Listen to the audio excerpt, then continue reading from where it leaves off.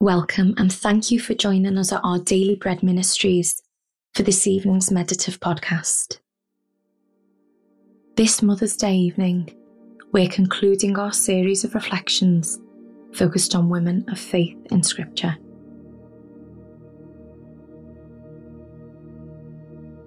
As we begin this reflective time, try to get as comfortable as possible. Take some deep, calming breaths. Let your whole body relax and ask God to fill you with His Spirit and speak deep comfort into your heart with His reassuring word.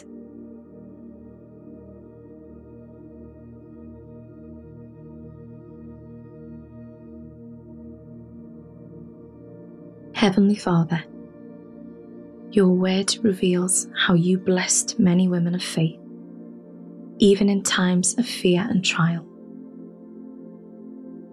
As I contemplate their stories each evening this week, show me how your hand is still at work in just the same way in my life today.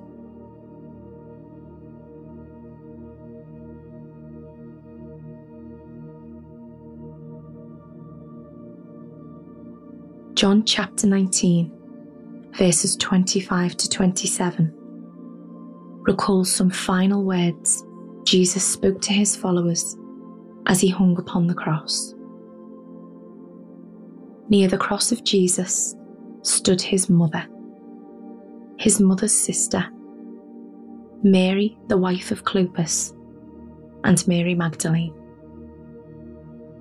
When Jesus saw his mother there, and the disciple whom he loved standing nearby, he said to her, "Woman, here is your son." And to the disciple, "Here is your mother."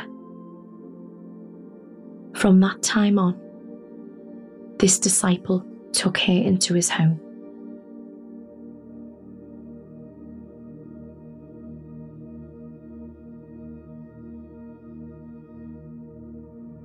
"I am the Lord's servant." That was Mary's response to the incredible news that she, a virgin, would give birth to the Messiah, the highest honour ever afforded to a human being. But consider what it meant for Mary. It meant losing control of life, her reputation. Who would believe her story? She would be thought of as immoral and dishonest by just about everyone she knew. It meant confusion and pain. As an adult, Jesus' ministry was completely different from Mary's expectations. Imagine her distress as she watched his torturous death, unable to understand or to rescue him from those horrors. Jesus honoured Mary from the cross, providing a new home for her with one of his disciples. No sacrifice we make for him will go unnoticed.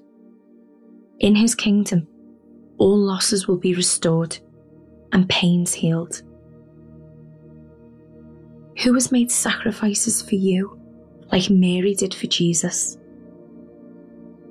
Who can you serve by putting your own agenda to one side?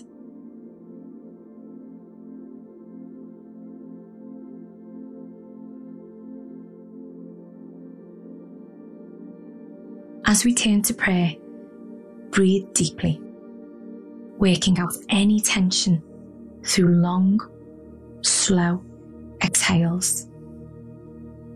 And then let your body fill with the calming presence of our Almighty God, who promises to hear every word on our lips and in our hearts.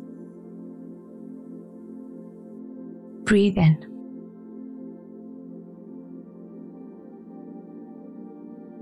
And out.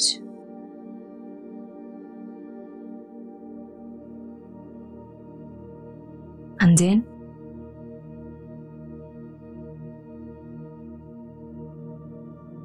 And out.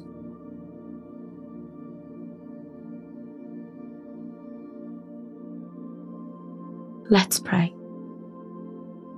Lord God, thank you for the people in my life who have endured cost and pain on my behalf to bring me closer to you. I praise you that you have a reward for them in heaven, and I pray for them now that they will continue strongly in the works you have prepared for them.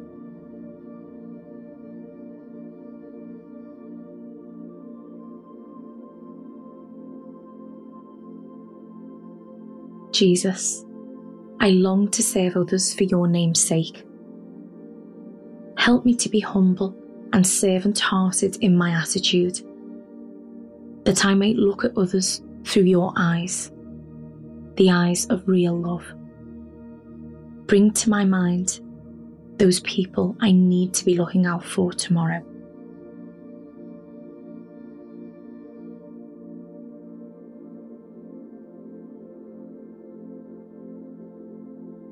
(1 Peter chapter 4 verse 11 says, if anyone speaks, they should do so as one who speaks the very words of God.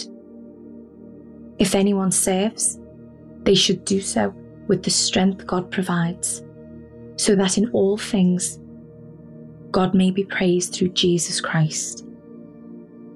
To him be the glory and the power forever and ever. Amen.